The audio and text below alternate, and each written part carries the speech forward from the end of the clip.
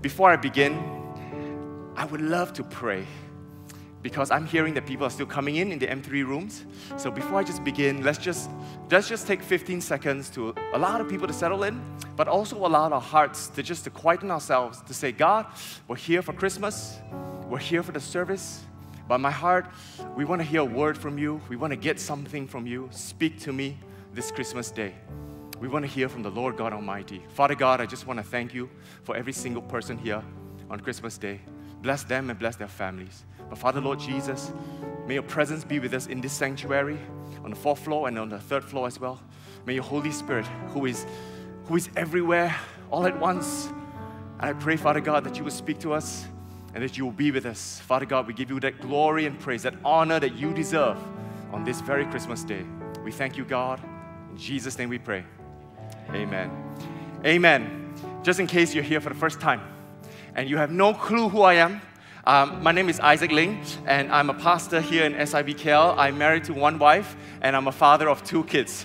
All right, one wife. Where's my wife, by the way? So she's back there. She's back there. She gave up a seat. We both gave up a seat for everybody. She's back there. And my 2 sons are somewhere. They're running around somewhere. I just trust they're safe. All right. So we've got 2 boys. My youngest one is 3 years old, and my oldest is 5 years old. And they have the energy of heaven. All right. They have the energy that heaven must have blessed them with that I don't seem to have. So bless them.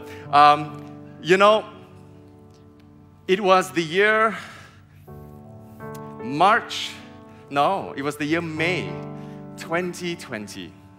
It's a very special month and a very special year for me because that was when my second son was born. I wish I had a picture, but I had to scour through the billions of pictures that I took, and I couldn't find one. But in that month where my son was born, just to jog everybody's memory, because I'm very sure all of us here would have put this memory in the black box of our brains, in March 2020, the pandemic hit. Everybody remember? Do you remember something called COVID? Yeah, it's hazy in our memory, right? It's like, it's 1,000 years away, all right? But March 2020 is when COVID hit. And it was the first time that it was a global thing, and there was no SOPs, there was nothing, we're not too sure what to do. Should we close, should we not close? Should we wear masks, not wear masks, vaccine, not wear vaccine? The hospitals are full, the wards are full, the beds, there's no more beds, so on and so forth. We remember those times. And in the midst of a pandemic, my son is to be born. So, on May 2020, my son is born, or correct me, my dear wife, 8 weeks before the due date. So he was born a little premature.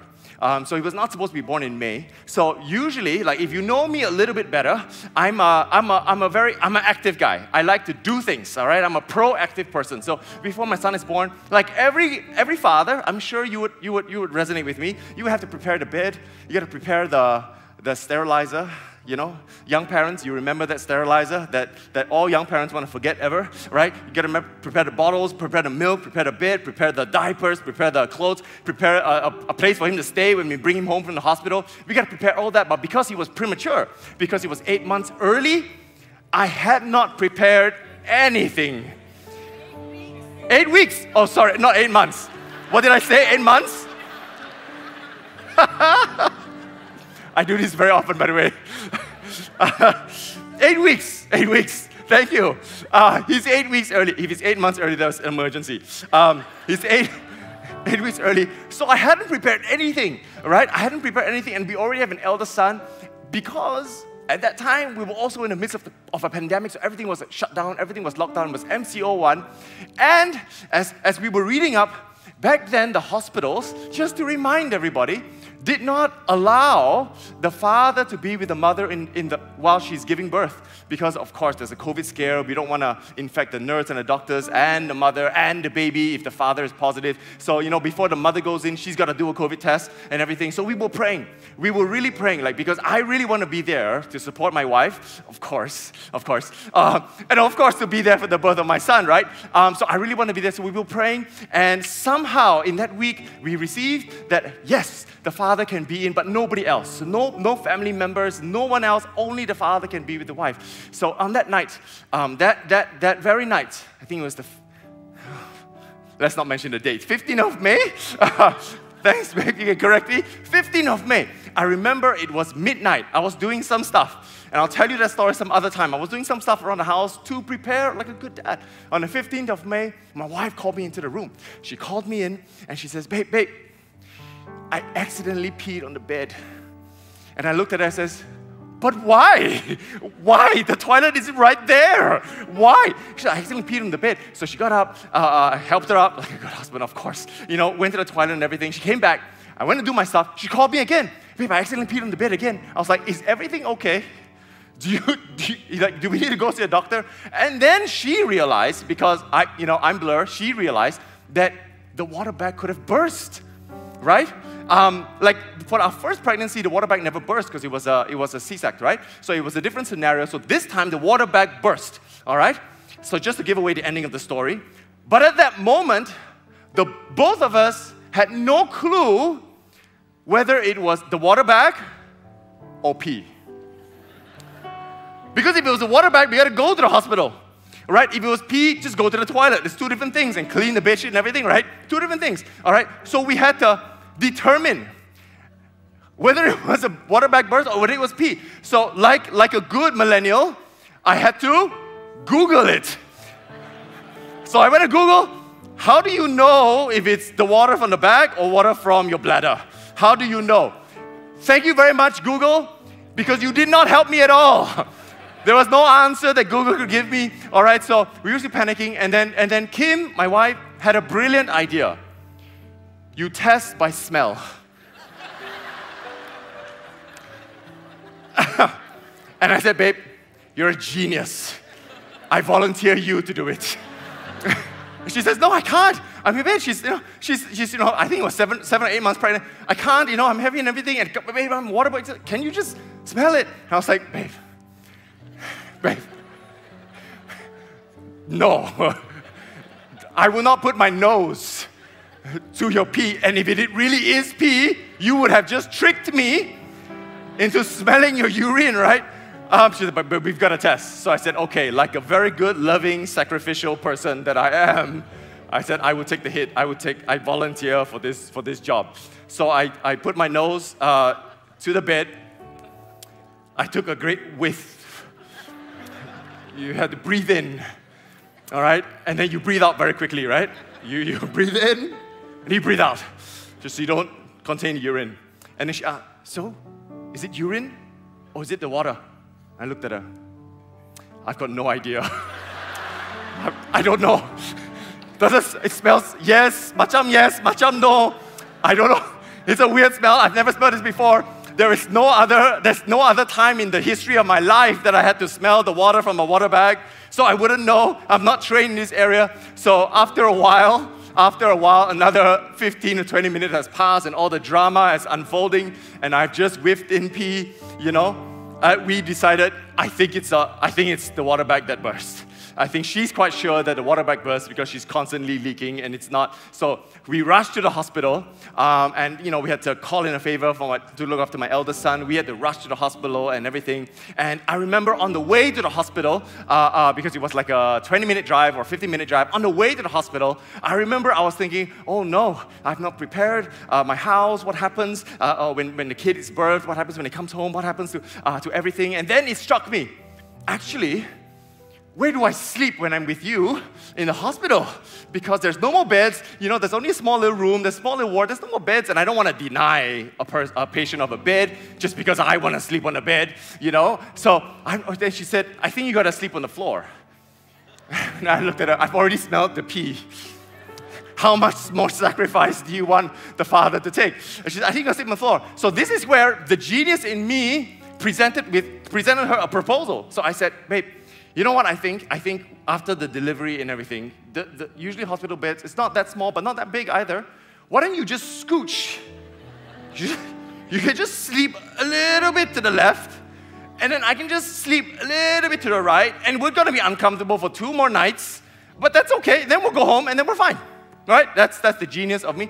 And then I looked at her, and then I remember that the wife only needs to give you one look, and every husband would know the answer is no. She looked, and I looked. Got it. Understood. I'll sleep on the floor. Thank you very much. Forgot to bring my pillow, but it's okay. I'll make do. We'll sleep on the floor. But that was the birth of my first child, my second child. And he came into this world. And after all that thing, and after all the drama and the mamas, and I had to do a COVID test to go in, she had to do a COVID test, and we were all negative, and we were so happy. When we brought the baby home, our family couldn't visit for, remember those times for another 1 or 2 more months, couldn't see the baby, but praise God for technology. We got video technology. But we were so happy because our baby was born. And he was healthy, he was good, and even though he was a bit premature, everything was good, and it was a blessing because we thought we gotta put him into NICU. Was it NICU? NICU, am I right? Okay. Into an ICU or something because he's way premature, but God bless, he's home, he's safe, and now he's a little ball of energy keeping me from sleeping at night. All right, so I have a different kind of problem now, but it really reminds me, this story, of the Christmas story. It really reminds me of Joseph and Mary as well, because the Bible says in Luke chapter 2 that for unto us a child is born, and unto us a son is given. For unto us a child is born, and a son is given. And this is not any ordinary son. This is not your son or my son. This is the Son of the Most High God. This is the Son of God Almighty who created the universe, who breathed life into us, and this is His Son that is born on earth. And I can't help but think, man, his condition, climate, is almost the same as mine when my second child was born, right? See, I've got to go through all this pandemic and everything, but back then, in Jesus' time, he's got to go through a government that didn't like him, a king that was insecure, because he was called the King of the Jews. And when word got around that the King of the Jews was born, King of the land, which is King Herod, was not pleased, and he ordered an edict to say, kill every baby boy under the age of 2 years old. So of course there was chaos in the land, there was trauma in the land, no one was living in the land, and not only that, the parents were a little bit poor, so they couldn't find a hotel or a hospital to give birth in, so they had to settle for a little manger. And I'm pretty sure, they did not prepare the house either to house Jesus, because they gave birth in the manger. A manger is where all the animals live, so the animals eat there, and the animals would defecate there, right? So the smell is it's amazing, all right? The mixture of aroma. So that's where Jesus was born, right? He was born where he had no friends. He had no family, he had no money, he had no power, no position, no nothing. But yet the King of this world, the King of the universe, chose to enter this world as a little baby boy. And we're reminded today that for unto us a child is born and a son is given. And when he was born, back then, what my wife and I would do is that we would wait 1 or 2 more days where she's lost a little bit of her water retention, all right? That she can put a little bit on makeup. We would take a picture, and then we will post it on Instagram so that everybody would know that our second child is birthed into this world. But back then in Jesus' time, he did not have Instagram. He only had Snapchat. No, he did not have Snapchat. No Snapchat, no BeReal, no Facebook, no Instagram, no nothing, right? But he's got an announcement board that is way better than any social media. He's got the angels of heaven that will announce the birth of King Jesus. And the angels of heaven announced it to the shepherds, and he said, do not be afraid. I bring you good news that will cause great... We'll say it again. Do not be afraid. I bring you good news that will cause great... There is joy that is birthed in this world. No matter what the chaos is, no matter what the stress is, no matter what the drama is in the world, there is joy. And that's the birth of Jesus. And then the angels went on to say, glory to God in the highest heaven, and on earth to those on whom His favor rests. And on earth, peace. See, there's not only just joy, there's also a peace. And this is a peace that only God can give. A peace in the midst of drama, a peace in the midst of trauma, a peace in the midst of riches or poor, a peace that only Jesus can give, even if the world is running amok around you. And he says, on earth, peace to those on whom His favor rests. And at the end of the service today, we pastors and leaders, we would love to pray for you, that the favor of God will rest upon you. Because the favor of God is not for you to be the next billionaire, even though, yes, that may be your purpose. And if that is your purpose, remember me. I am your best friend. Just kidding. All right? And the favor of God rests upon you He will give you that joy. He will give you a peace that the world has never known. So we want to pray that God's favor will rest upon you. But right now, for Christmas, there is a story that I would really love you to hear. It's a story of a couple. And this couple has lost that joy, has lost that peace all the years back then. And it was a difficult journey for this couple until they met Jesus. Could we roll the video? Hi, my name is Zhu Hong. I'm from China. Hi, I'm Sunny. We were married for 10 years. We met in Beijing, and I find that he's quite interesting. Yeah, it's a bit different than what those Chinese that I met. In the beginning, we still was long distance. She's in KL, I was in Beijing. After 1 year, I decided to move to Beijing. Unfortunately, I'm not used to the environment. I decided to move back to Malaysia. So I talked to him, so I will leave you to make the decision. I felt like maybe I can have a try, but my heart was not ready. So I moved to Malaysia for her. So we just got married, they had a baby. Things didn't work as what we planned. That's where the tragedy started. The first year marriage life is quite horrible because we have a lot of conflict in the method how to raise up a baby, from what to wear, what to feed. So in my mind, his focus is just the baby, not me. I feel like he come to Malaysia like torturing me. Always argue with me, very sarcastic. He always compare me with his friend's wife. The minute he stepped into our house, I can feel the pressure. I feel like I can't breathe. When I see the marriage certificate, because it said Yue Zhu Hong, foreigner, I'm not Chinese here. So I start to feel I'm isolated. I don't feel like I'm belonging here. I made such a big sacrifice to come all the way to a foreign country. Why don't you compromise me? Hey, I sacrificed so much. So I'm becoming more and more self-centered. You have to cook my food. I don't want to eat your food. I have to speak my language. If you speak Mandarin, you have to be real Mandarin. Sooner or later, I have a depression. So that time I really feel like my life become meaningless. Why I'm married with this kind of man? Everybody just advised me that maybe it's time for you to make a move. Even parents, best friend agree with it. You say like, if you really can't take it, you need to save yourself. That if there is no hope, you need to move out. I just want to give up. I really want to end this marriage. I still clearly remember the date was 12th of February. We had a very bad Cold War. Actually, she made a decision already to have a divorce, but without telling me, so I didn't know. We went to church together. We didn't talk to each other, so we went to different corner. After the church service, Pastor Li Chu asked for anybody wants to have a prayer, can come to the front. I feel I want to go to the front. My heart feel very heavy, so I went in front for a praying session. Suddenly, Pastor Li Chu asked me about what is your praying request. So I just told her that I want to go for divorce. I really lost hope in this marriage. Pastor Li Chu asked me, yeah, is your husband here? Actually, he just next to Pastor Li Chu. Yeah, then I found, oh, she's there as well.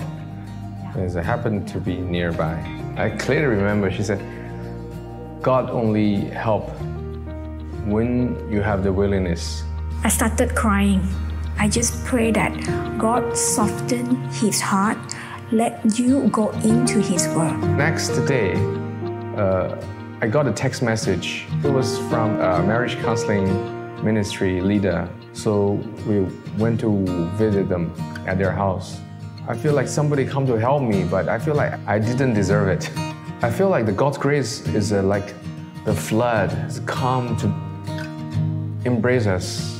I feel my heart becoming a little bit softer. I felt like every day I start to read Bibles. Then I think the light becoming stronger and stronger. I suddenly realized how stupid I was, just complaining about my wife, about my life, about food, about weather, everything. My foolishness just keeping me away from God's blessing. Then I feel some changes. So for the first time, he celebrated Valentine's with me. Usually I'm not very romantic, so I sent a rose to her. She was so happy. I think the biggest grace from God is we were blessed with a new baby. This is the most precious blessing from God. Because I used to lose hope. God really transformed us to be a new person. Everybody is broken, but with the grace of God, we still have hope. Thanks God for saving our life, saving our marriage.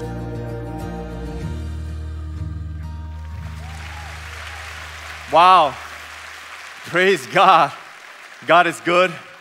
Zhu Hong and family, do you happen to be here today? Oh, there you are. There you are. Welcome to church. We're so happy and thank you for sharing your story. And she's going to deliver next year, January. Yeah? So praise God. We'll pray for a good baby, a good delivery. And Zhu Hong, I pray that you do not have to smell any water that comes out. If it comes out. Yeah. But praise God, that there is always hope in this life. There is always hope in this life. And just to bring the Christmas story back, I really love Romans 15 verses 13. It says, "May the God of hope fill you with all joy and peace as you trust in Him, so that you may overflow with hope by the power of the Holy Spirit." May the God of hope fill you with all joy. Not just a little bit of joy, not just some joy, but He will fill you with all joy, all peace as you trust in Him, that you may overflow with hope. I began this Christmas journey a few years back by asking myself, actually, what is hope? What does hope mean? Because we don't know what hope is. Hope a feeling? Is hope a something? Is hope if I buy a new car, would I have a new hope in life? Would I have a new house? Does it give me a new hope in life? If I have a new relationship, does it give me a new hope in my life? What exactly is hope? And this verse explains it perfectly because it says, "May the God of hope." Now, what is this God of hope? The God of hope is found in a very specific verse, which is Hebrews chapter 6. Hebrews chapter 6 says, "We have this hope as an anchor for our soul, firm and secure." This hope that is the anchor for our souls, firm and secure, will walk into the inner sanctuary, interceding on our behalf, carrying our sins and presenting them none before God.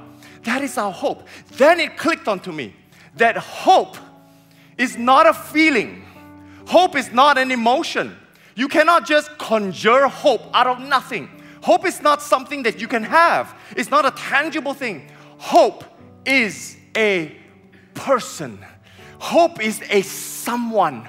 And to me this Christmas day, our hope, my hope, that someone is Jesus Christ.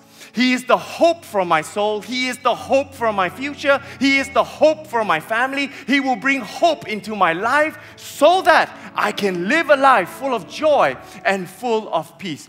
You see, this phrase is very nice. It says, we have this hope as an anchor for the soul. You see, what's an anchor? An anchor holds the ship down so that the ship doesn't sway to the left or to the right, affected by the winds or affected by the wave. That's an anchor. Hope will anchor you to what is good and what is gracious in this life. That's an anchor. You see, in this life, coming back to my story in the beginning, it's very easy for me as a person to be anchored by everything else but Jesus Christ.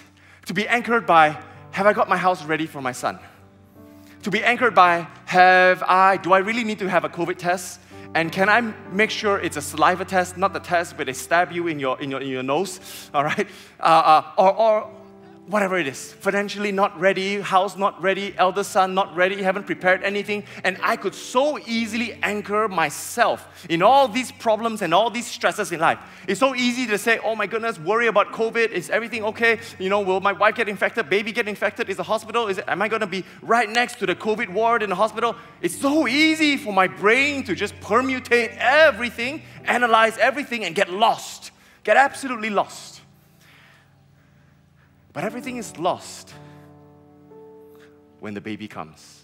And when I hold my son for the very first time, and I hold him, and he can't look at me yet, but I know he feels me, and I know I feel him. Trust me, if you've never experienced that, I pray you will experience that one day. Because the things of this world will just fade. You would forget where you are. You will forget what is wrong. You will forget how rich, how poor, how powerful, not powerful, how big house, small house. You have car to go home, no car to go home. Can you pay the medical bills? In that moment, everything fades away. Because the joy and the peace that little baby boy gives you, the hope for the future. And it's the same thing on Christmas Day. That Jesus is that hope. He was born on Christmas Day, but he's no longer a baby.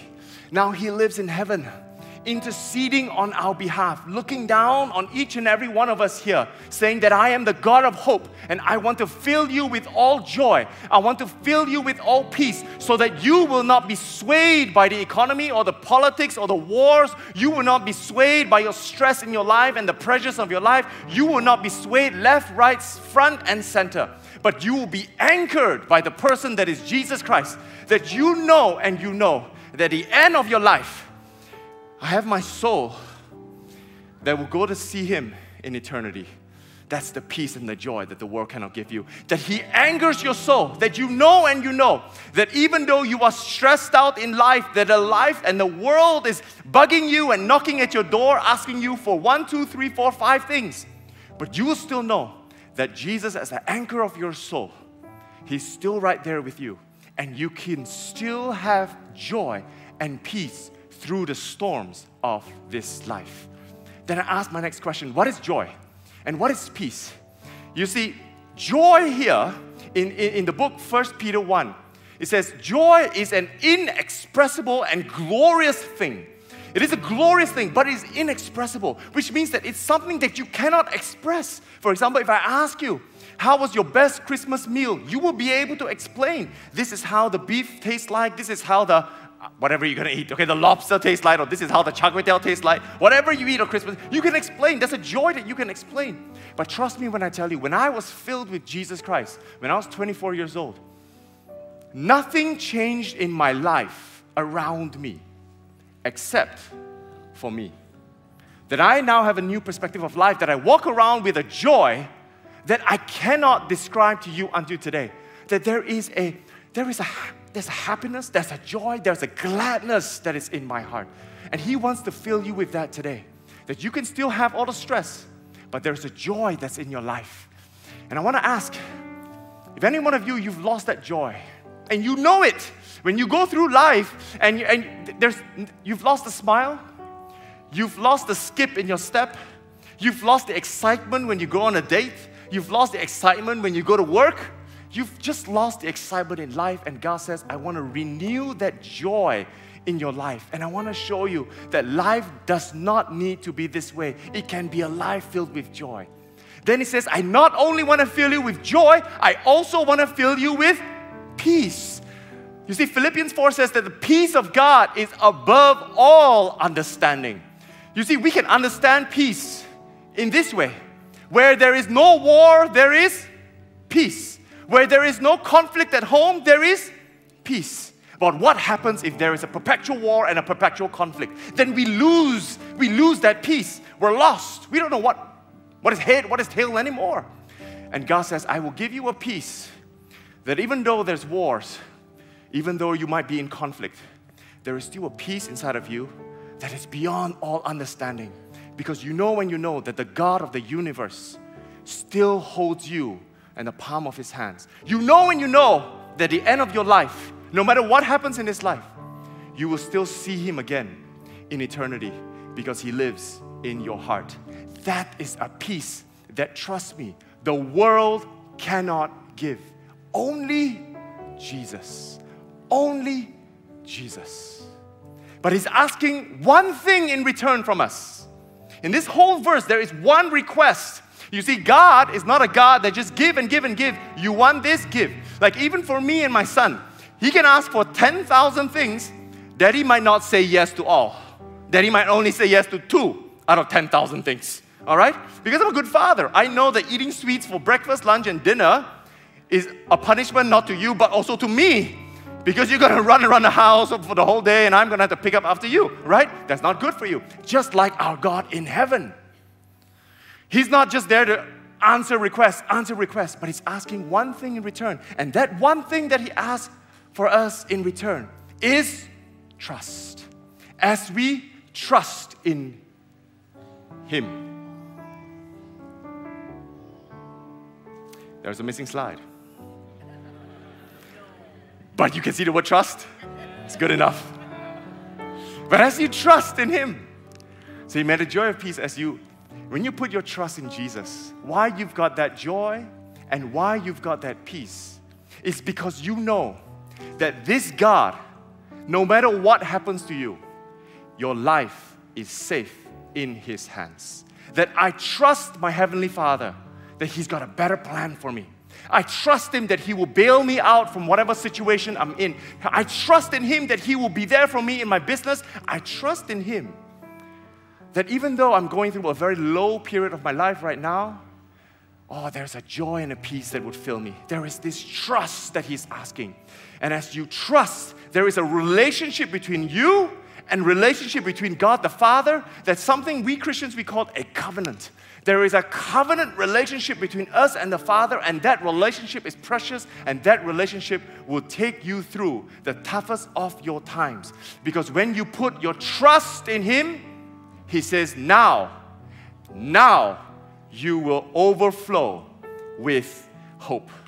You see, this God of hope, He never once said, I will fill you with the spirit of hope. He never said that, right? He said that I would fill you with all joy and all peace, and when you trust in Him, then you will overflow with hope. Hope is a subset of the spirit of joy, the spirit of peace, and the spirit of trusting in our Heavenly Father. Then you would overflow with hope. But what does it mean to overflow with hope? And I love this translation. One of the Bible translations says, to overflow with hope is to abound in the confidence in the promises of God. I'm abounding in the confidence of the promises of God. That I know when my God promises me something, I know He will see it to pass. The wind, the waves, governments and nations, the universe and even time will not be able to say no when God has said yes to me. That confidence that I have in God is what makes me overflow with hope. And I want to ask, have some of you lost that confidence in God? Have some of us placed our confidence somewhere else apart from God? And now we're asking, and now we're confused, and now we're doubting ourselves in life. God wants to bring you back. And God wants to say, I want you to overflow with hope. I want you to live this life full of hope. You know, this reminds me of a story. About 3 weeks ago, I had the privilege to go on a little getaway with my young adult leaders. So it's a short getaway for the weekend. It was 2 nights and 3 days. We went somewhere a little farther from the city just to be with God and to commune with one another and have a good time. But most importantly, just to get away and just to be with God in our solitude, right? That's our little young adults getaway. And I remember I made the decision that because it's 3 days and 2 nights, I decided to bring my wife and my 2 sons with me. So I looked through my schedule, and as they're with me, I saw that there's one afternoon that is free for you to do anything, for me to do anything I want. So I told my children, I told my sons that Daddy has a free afternoon today, and Daddy would spend time with you, and we will do whatever you want. What do you both want to do? And they both said, we want to go swimming. All right, because there was a nice pool over there. And apparently, It's the first heated swimming pool in Malaysia, all right? You can go and Google where that is, all right? So they were all excited, and I was like, okay, I'm excited to go swimming with you because I haven't been swimming with you for a very long time. You know, it's going to be fun, you know, and they came to the trip preparing for a swim. So they brought all the gears, they brought all the toys, they brought all the swim toys and stuff like that, right, to go in the pool. So we're all excited. And then I looked at my watch and I said, but it's only 1:30. It's only 1:30, all right? Boys, this is not the time to go swimming yet. Can you wait a little while longer? Just hold on, just a little while longer, as the song says. Daddy will take you swimming at 4 o'clock. So there's 2.5 hours between now and 4 o'clock, all right? Daddy will take you swimming at 4 o'clock. Is that okay? And the boy said, okay. You promise? Daddy promised you. Daddy promised to take you swimming at 4 o'clock, all right? But the promise, I also need something in return from the both of you. And I said, okay, what is it, Daddy? He says, Mommy and Daddy need you to give Mommy and Daddy some sleep. From 1:30 to 3:30, just 2 hours, boys, 2 hours. Give Mommy and Daddy some sleep. And if you're good boys, Mommy and Daddy will take you swimming at 4 o'clock. Is that okay? And they both said, yes, Daddy, we're going to be good boys. So trust me. How do you trust when a 3 and a 5-year-old says they're going to be good boys and not make noise and let Mommy and Daddy sleep for 2 hours? Can there be a trust, young parents? All right, it's tough, it's tough. Some of you are like, no, it's tough to trust that. But it's true. On that afternoon, the heavens opened. God shone in His radiant glory upon my both sons, and they both really let us sleep for 2 hours. There was a Christmas miracle, a miracle of God. They were playing by the corner.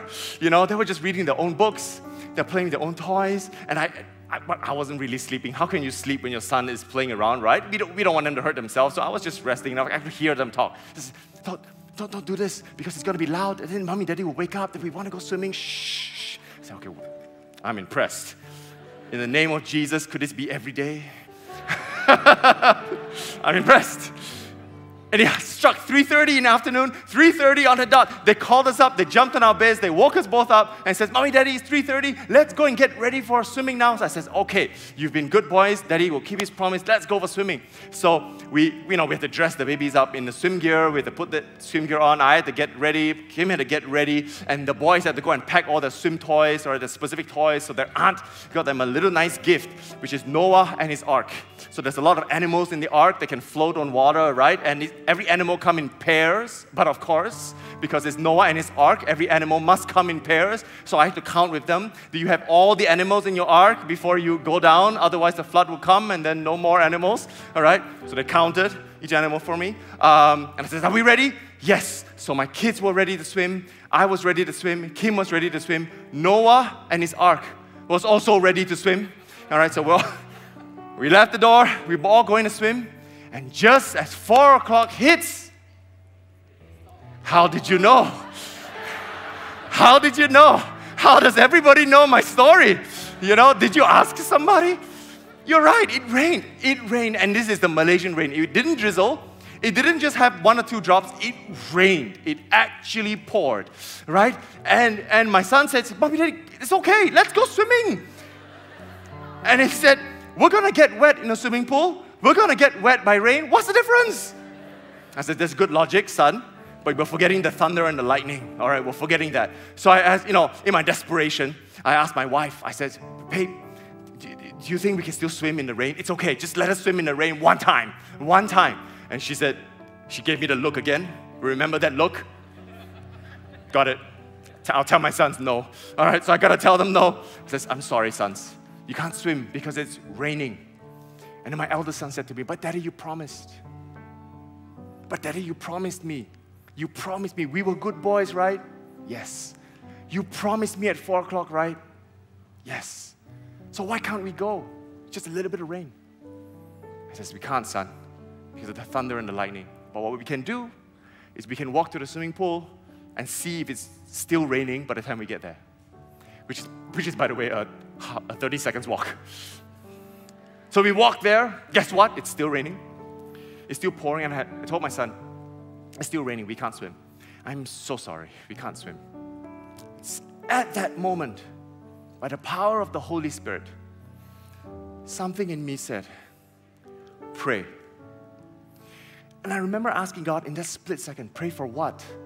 Pray for the rain to stop. And I remember there was at least a 10,000 year gap between the Holy Spirit talking to me and me actually praying. Because there was a conflict between me and God. Right? I said, you sure, God? Pray for the rain to stop. It just started. God, do you understand that we're in Malaysia? It doesn't stop in 2 minutes, okay?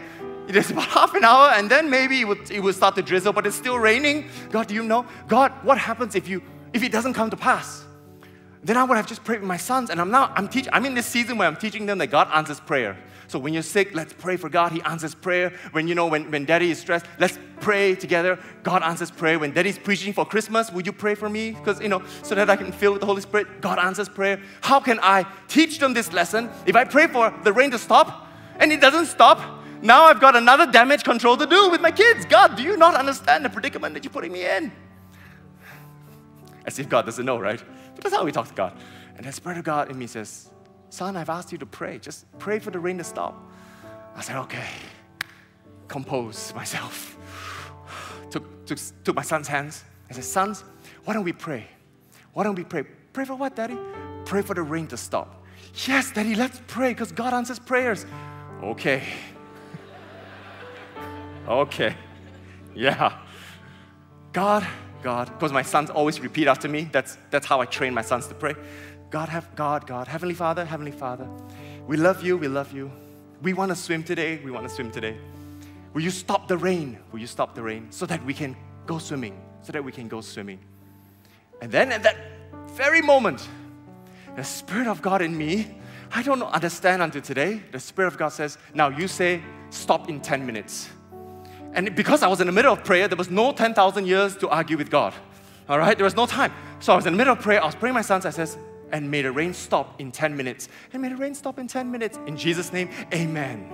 And I knew at that moment, I said, why did I say 10 minutes? Why 10 minutes? My God, I could have said 45 minutes. All right? There is a greater logical chance for the rain to stop in 45 minutes. Then we can attribute it to God answers prayers. All right? Why, Jesus? And at that very moment after the amen, the four of us, seriously, because Kim was praying with us, right? There was 2 adults, there's 2 kids. We were looking out the glass window to see if the rain stopped. And I remember I held my wife's hand in anticipation, full of hope that the rain would stop. And in that moment, it rained heavier. There was a greater pour. The rain was pouring, it was pouring, and there was a distinct moment. I turned to my wife, and I whispered, because I didn't want my sons to hear, right? I said, babe, do you think, is it just me, or did the rain just get heavier? Is it just me? And she says, I think the rain got heavier. I said, then at that moment, my eldest son turned around and says, Daddy, I think it rained more. I think so too, son. He says, but it's okay, we've already prayed. But we've got another 9 minutes, so why don't we just go back to our rooms and we just wait there? So I said, okay, fine, we go back to our rooms. We wait there, we wait for our rooms. And kids being kids, right? Daddy, are we there yet? Is it 10 minutes yet? Is it 10 minutes yet? Every 30 seconds, son, you're causing me more stress. I need to take my medications. Son, chill. You need to chill so that I can chill, all right? I'm equally anxious as you, all right? I want the rain to stop more than you at this point, okay? So, at the 9th minute, we were still anticipating for the rain to stop. It was still pouring. And I said, oh, Jesus, all right. What is my contingency plan now? How do I say this to my kids? Jesus, but I still trust in you. I trust you. Don't let me down now, please. At the 10th minute, we looked out the window of our room, and the rain stopped.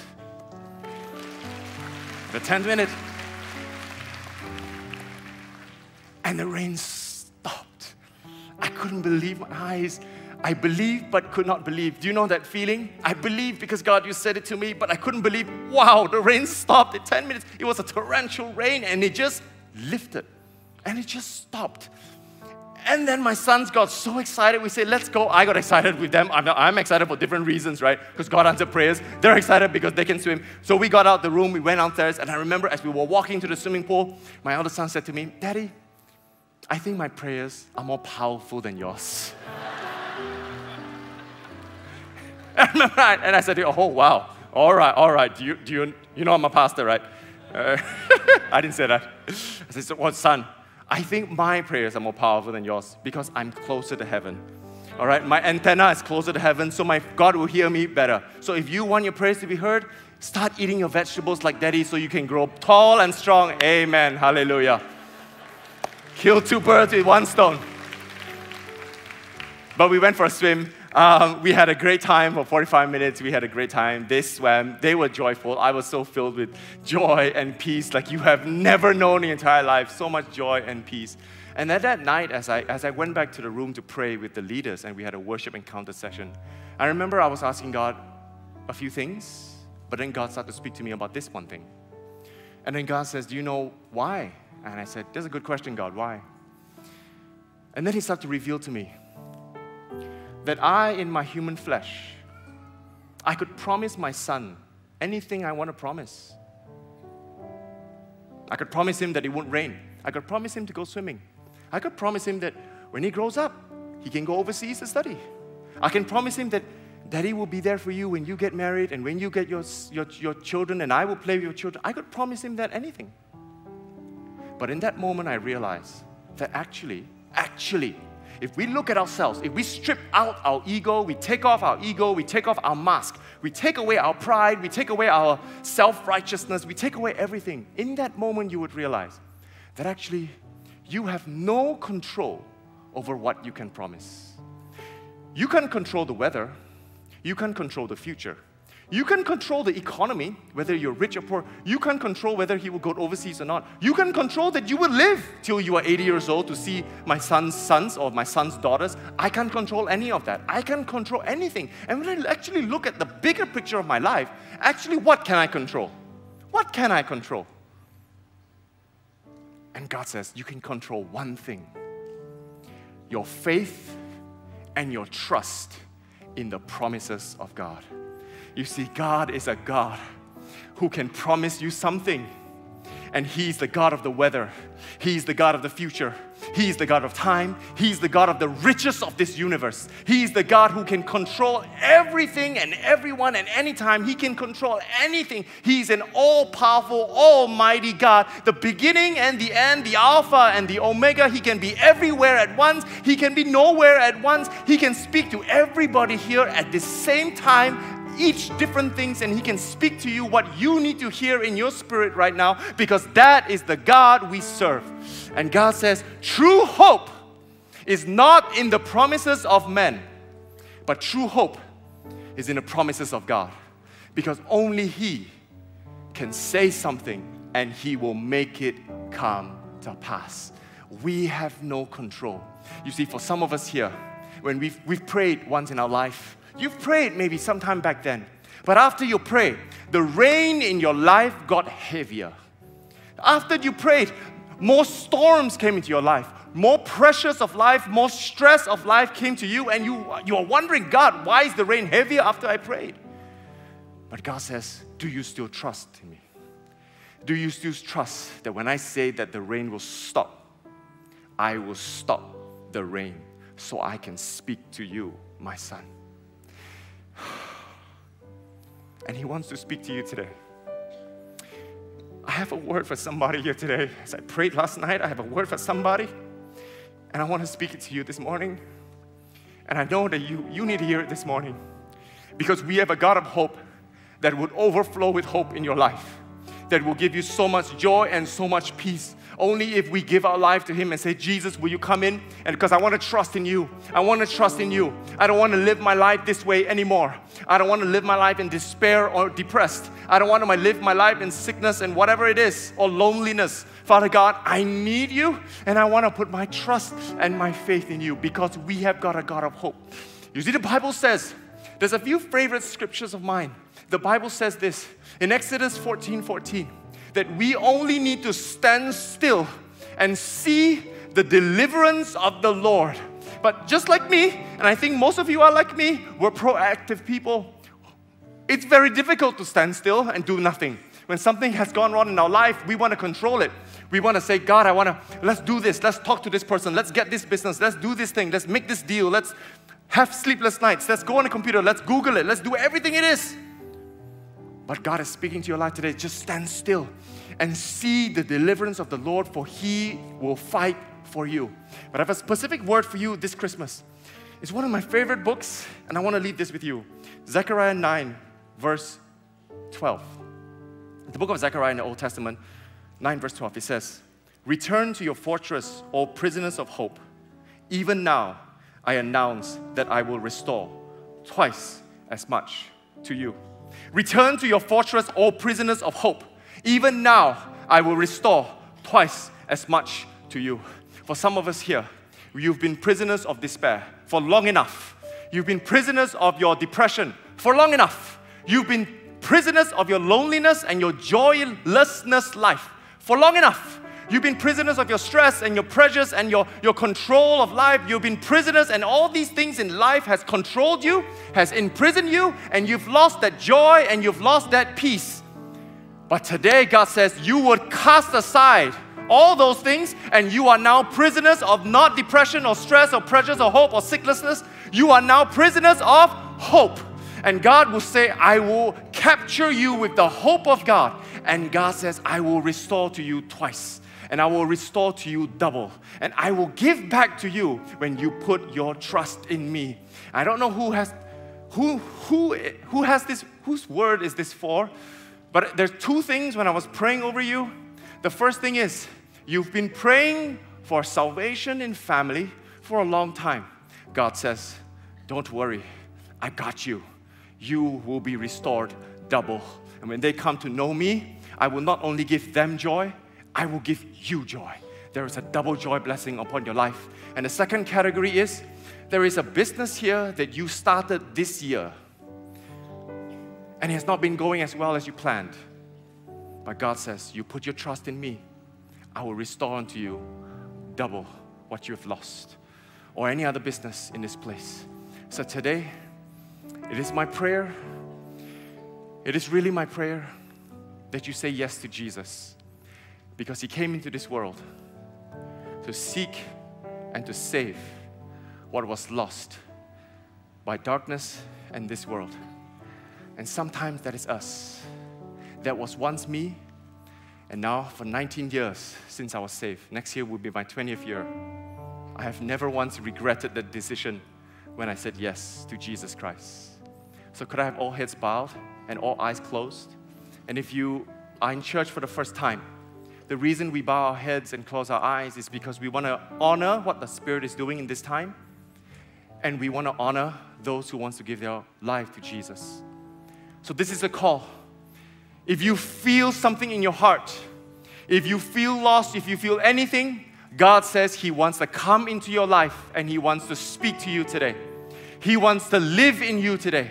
He wants to be with you today, and He wants you to overflow with hope.